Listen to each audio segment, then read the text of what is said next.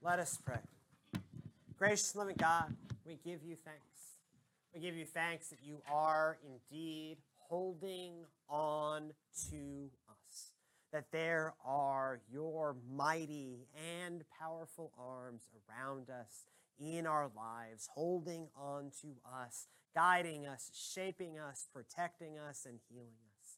God, we give you thanks for the evidence of your hands in our lives, for what you have done in us, for the grace that you have given us in Christ, for the transformation you have made in our lives, for all those things that have been consumed us with worry and fear that we can look back on and see, yes, indeed, our prayers were answered. And so, God, we come to you now in need of answered prayer again, because the slings and arrows of this life can wear a person down. And so, God, we come to you now with those things that are weighing on us, with those places that we want to hand over to your mighty arms. And so, in particular, we lift up our dear brother, John Hafner, who had a stroke some time ago and is now suffering from pneumonia. God, we pray for his healing. God, we pray that his lungs may breathe easy. God, we pray that it may all go right. We pray for his doctors and his nurses. God, we pray that your arms may indeed surround John, heal John, and return John back to us singing your praises. God, we know in you, you are a God of miracles. And so we pray for John, for his recovery from his stroke, for his recovery from pneumonia, for his healing, and for his family as they are struggling through this difficult season. God, be with Bela, be with them all. But God, we pray for John and for his healing. And God, we lift up this ongoing coronavirus pandemic and name in our hearts all of those folks that we know that are suffering, even the millions around this country, the hundreds around this county. God, we pray for healing for them all. That as we're talking to someone before this service, God, that this time may come to an end and that we all may get back to something that better resembles a life that we know, God. But we pray for those who are sick, that they may be healed, have access to whatever medical stuff that they need, that all may be made right. And God, we pray that we as your people may never lose sight that your arms are around us.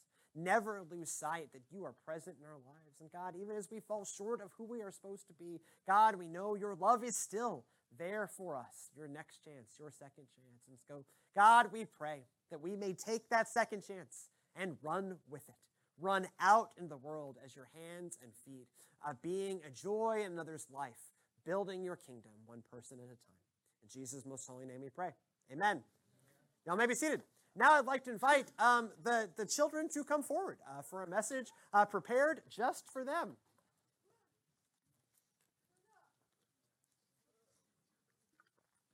This is the part of the service that requires courage.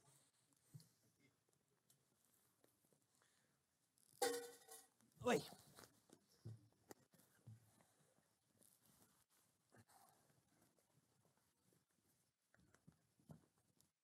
Howdy, friends. It is good to see you. That was awesome. Okay, so I have a real simple question for y'all. Have you ever had to practice at something to get better at it? Yes. You ever had to, what's something you've had to practice at to get better at? Math, sure, absolutely. What's something you got to practice at? Piano lessons. That's important. I didn't do that, and it shows. What's something you've had to practice at? Language arts. Okay, what's something else? Somebody else. What's something you've had to practice at? Yeah, you had to practice running in place. Absolutely. You don't want to do that wrong. At school. Fantastic. So, when you're starting out to learn how to do something, and it doesn't go right, and you get another practice, and you get another chance to do it right, well, it turns out it's not just with running and math and piano, and someone last service said horseback riding, right? It's also that way in life. God has rules and a way God wants us to live. But we don't get it right. We get another chance. We get a second chance to try it again. That we can go to God and say, I'm sorry, can I try that again? And God will always say, yes. Yes, you can. So just like you get another chance to learn how to read, another chance to learn how to, mine was riding a bike. I was not great at riding a bike. It took a long time. You fall off the bike, you get another chance. You're far better than I was. Just like with any of those things, you also get another chance, a second chance to do things right with God. So I want y'all to pray with me. Take your hands like this, put it in your lap, bow your heads, close your eyes, repeat after me. Dear God, thank you for loving us. Thank you for second chances. May we take that chance and use it for our good. In Jesus' name we pray. Amen. Hey, cool. Y'all can head on back to your seat. Love you too, little bud. If only we all were so excited to be in the house of the Lord. Our scripture reading this morning comes from Nehemiah chapter 8.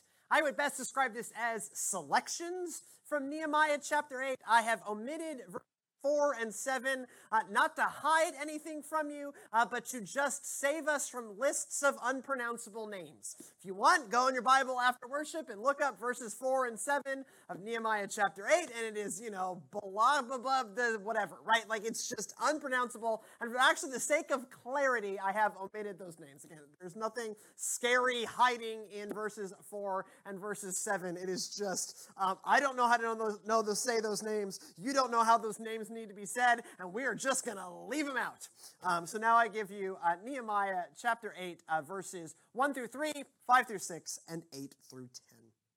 All the people gathered together into the square before the water gate. They told the scribe Ezra to bring the book of the law of Moses, which the Lord had given to Israel. Accordingly, the priest Ezra brought the law before the assembly, before men and women, all who could hear with understanding. This was on the first day of the 7th month. He read from it facing the square before the water gate from early morning until midday in the presence of the men and the women and those who could understand. And the ears of all the people were attentive to the book of the law. And Ezra opened the book in the sight of all the people, for he was standing above all the people, and when he opened it, all the people stood up. Then Ezra blessed the Lord, the great God, and all the people answered, Amen, Amen, lifting up their hands. Then they bowed their heads and worshiped the Lord with their faces to the ground. So they read from the book, from the law of God, with interpretation. They gave the sense so that people understood the reading. And Nehemiah, who was the governor, and Ezra, the priest and scribe, and the Levites who taught the people, said to all the people, This day is holy to the Lord your God. Do not mourn or weep. For all the people wept when they heard the words of the law. Then he said to them, Go your way, eat the fat, and drink sweet wine, and send portions to those for whom nothing is prepared for this day is holy to our Lord, and do not grieve. For the joy of the Lord is your strength. Says God's good word for us, God's beloved people. Thanks be to God. Amen. So I remember being a first-year teacher, and one of the things they teach you, or should teach you as you're preparing to be a teacher, is there are at least 2 times a year where you need to teach all of the students the rules of your classroom. You have to craft the rules of your classroom in very specific ways. You have to phrase them all as positive statements. They can't all be, so you can't, for instance, you cannot, and I wanted to many times, you should not write, don't hit people. You should say something like, respect people's space. Whatever. Something about human psychology tells you that this is better and not worse. I have no idea. But these are the things they teach you. But the other thing they teach you is not only should you have your rules say, respect other people's space, listen attentively, show up with your stuff, I am not in charge of your pencils. You need to teach these things twice a year. Obviously, you need to teach them on day 1, right? You're going to lose the first 2 days of the school year largely teaching people how to be in school. But the other time you need to reiterate these rules is right after Christmas break. Because 2 weeks away might as well be a generations-long exile from school as far as the students were concerned, because they have totally lost the plot. And so on day 1, it is respect other people's space, keep all objects on desk, do not, no, you can't say do not, right? Whatever, you have to go through all the rules. And then as soon as you get back in January, you will lose another day of your life going, do not do this, stand in line this way, turn in your homework. Have you remembered pencils? No, of course you haven't. Merry Christmas, kids. Here's some pencils. After a long absence, the students forget literally everything. And they need to be reminded. That kind of reminder sits at the heart of what is happening here in Nehemiah chapter 8. The people have been gone and away from God's law for a really long time.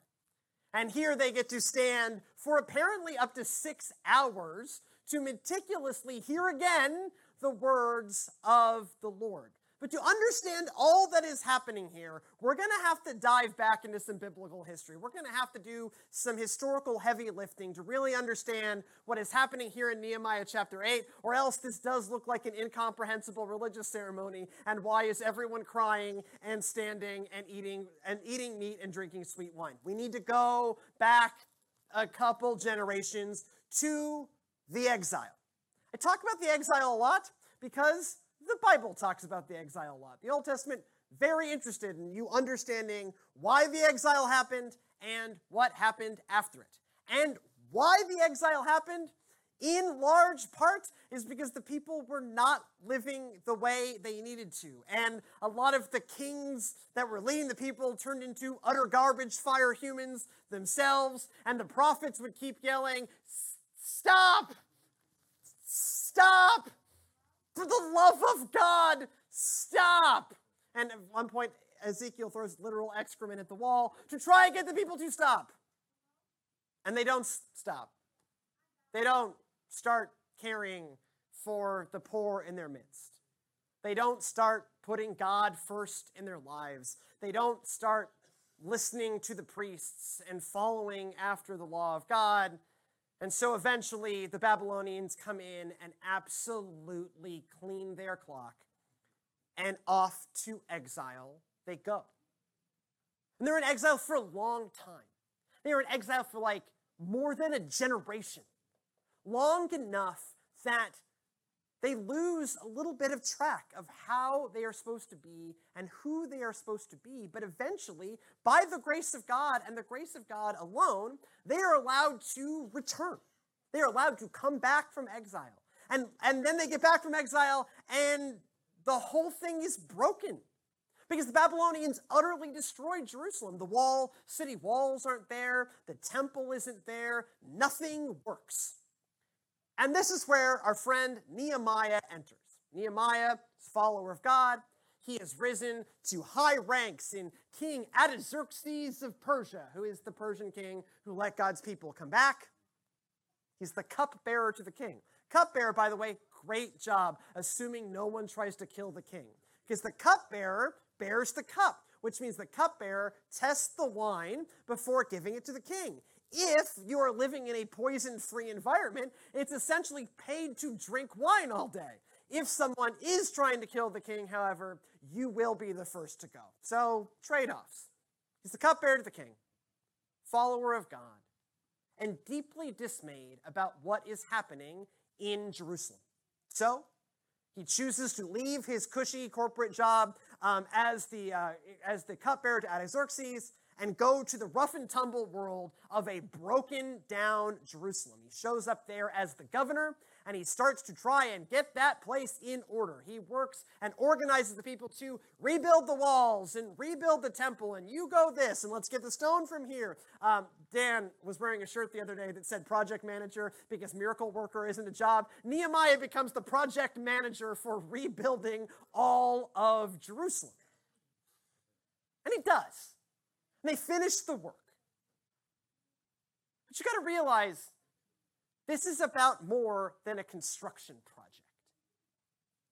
This is about God's grace. They didn't have to be allowed back. They'd screwed up bad enough.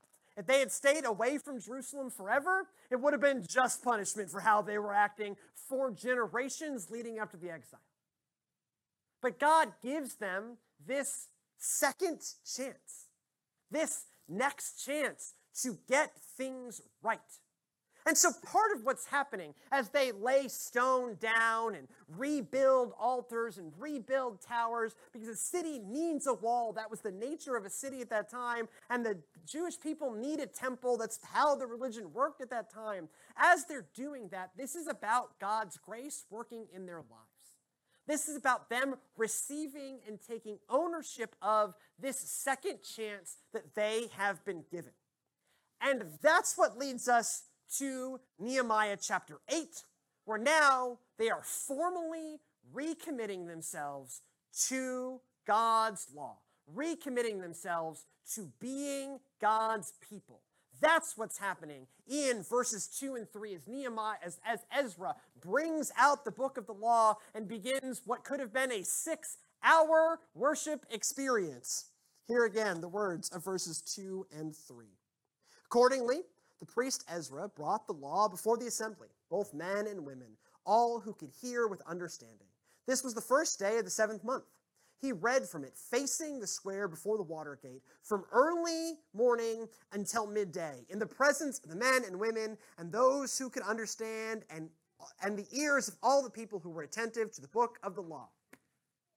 We don't exactly know what it means when they say the book of the law, but it literally could have been, it's 7 o'clock in the morning, 7 o'clock this morning, it was 25 degrees. So imagine if worship began, not here comfortably in the sanctuary at 11 o'clock. Imagine worship began at 7 o'clock this morning when it was 25 degrees, and I went out there and I said, let us begin the worship, everyone rise. In the beginning, when God created in the heavens and earth, the earth was a formless void, and darkness covered the face of the earth, while a wind from God swept over the face of the earth. Then God said, let there be light, and there was. Probably, it was not actually all of Genesis, Exodus, Leviticus, Numbers, Deuteronomy, the books of the law. It was probably just Deuteronomy. So it was probably like a few hours, not 6. What's happening in that worship service is they're hearing the law again. Like a student just returned from Christmas break. They've been on a multi-generation long Christmas break. They're back. They have been given another chance to get this right. They hear again what it means to get this right. It's a way of committing themselves to live in that way. They've been given a second chance. They are grabbing hold of that second chance here in Nehemiah chapter 8. Yes, it takes the form of a slightly ludicrous religious ceremony. But at the heart of this is a remarkable encounter with God's grace. God's grace that says, I am your God. I made you. I love you. You messed up. I know that. But you can come home again to me. Here is your next chance. And they are saying, yes, I want that next chance. I want that second chance. I want this to be the time I get this right in my life. Now, as humans are, as might have happened in our lives from time to time, not everyone takes advantage of this second chance. And actually, the end of Nehemiah ends with a few images of people not living as they should be, and Nehemiah getting increasingly frustrated with them. They are not marrying as they should. They are not keeping the Sabbath as they should. They are not respecting the priests as they should. And so, as has happened before, as will happen again, not everyone takes advantage of this second chance. There's a great painting I have of that looks like Nehemiah is absolutely exhausted. Can I get that next painting? Let me see. Do we have it? That one. Yeah, and you just look. This is the teacher, like, I taught you these rules. I gave you this chance. He looks so tired. But that second chance was there. And no doubt, even as some did not take advantage of it, some did. And that second chance is there now in Christ. Do we deserve this second chance? Have we earned the right for God to continue to love us? No. No, we haven't. No, we don't. The people then didn't deserve it. We don't deserve it now. We're, done some stuff in our lives. All of us had. Done some stuff. And so that means God does not have to give us another chance. God does not have to welcome us back from exile. God does not have to extend God's arms. God could pull that arm back if God so chose, and would be right in doing so, because the rules were laid out. Here are the terms of the deal. Here is the covenant. God certainly kept God's end. We didn't keep ours. But here's the good news, friends. Doesn't matter if we deserve it or not. That second chance is there for all of us. All of us. Always. God loves us. God loves us so much that God gives us these second chances, these next chances. And we can all receive them. This is a 3-step process. It's all it takes to receive the second chance. 1, you need to be a child of God. Here's the good news. That's literally everybody. Everybody is a beloved child of God. So you do need to be a child of God, but congratulations if you are human or human enough. You are, in fact, a beloved child of God. You need to recognize your need for a second chance, and you need to ask God for that second chance. That's it. That's the whole process. Be human, check, big check. Know you need a second chance, and ask for it. That's it. By the grace of God, the love of God that never gave up on us, the love of God that brought them home from exile, the love of God that came as Christ into the world and died on a cross as an exclamation point of how much God loves us and how much God wants us to have a second chance. There it is. Doesn't matter what you've done. Doesn't matter by human means how big the thing you've done is or how small the thing you've done is. None of that disqualifies you. It doesn't matter what you look like. You could be wearing a polo shirt. You could be heavily tattooed. You could be heavily tattooed in a polo shirt. You could be wearing socks with sandals. It really doesn't matter. The love of God is there for you. Socks with sandals is a sin, and yet God loves you anyways. It doesn't matter what you look like, how old you are, what you've done, where you're from, where you're not from, who your parents are, who your parents aren't, where you were born, where you weren't, but it doesn't matter any of that. You just need to be a child of God, created in the image of God. The breath of God blown into your lungs at creation. And that is all of us. So the question isn't, do you deserve it? No, I don't, you don't, none of us do.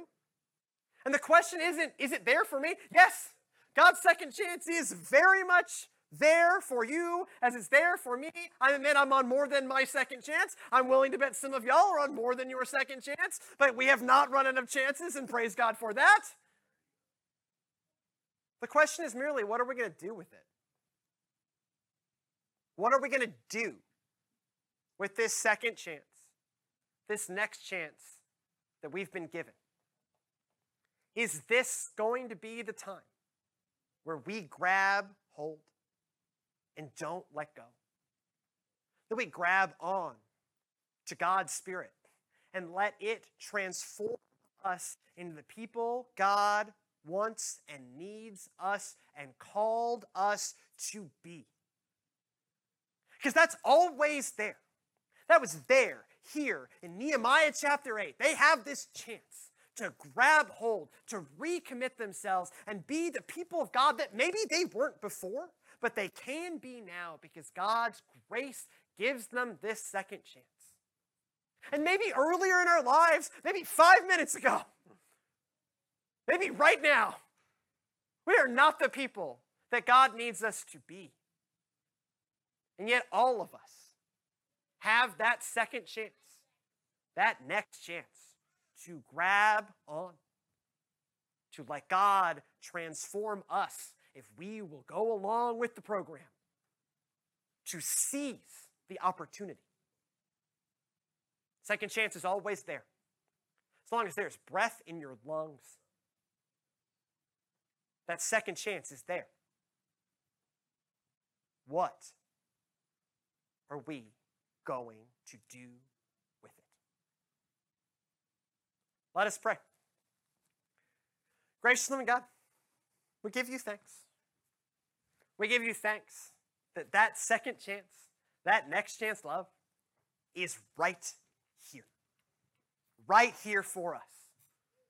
We give you thanks that no matter what we've done, no matter what our background is, no matter what our past is, there is always a future in you.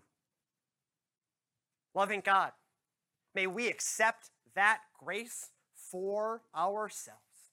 May we let that grace in. May we let that grace transform our lives. May this next chance that we grab on be the last chance that we need, that we may take full advantage of the fact that you love us, the fact that you don't give up on us, and the fact that you are right there for us. May we be transformed by this chance that you have given us. In Jesus' most holy name we pray. Amen. I invite you to grab the hands of the people around you. Form one united body in Christ for the power of God's Spirit. That is what we are. And go in peace to love and serve the Lord. God's second chance love is right there, calling for you. May we welcome that grace into our lives and be transformed by it. In the name of the Father, and the Son, and the Holy Spirit. Amen. Go in peace.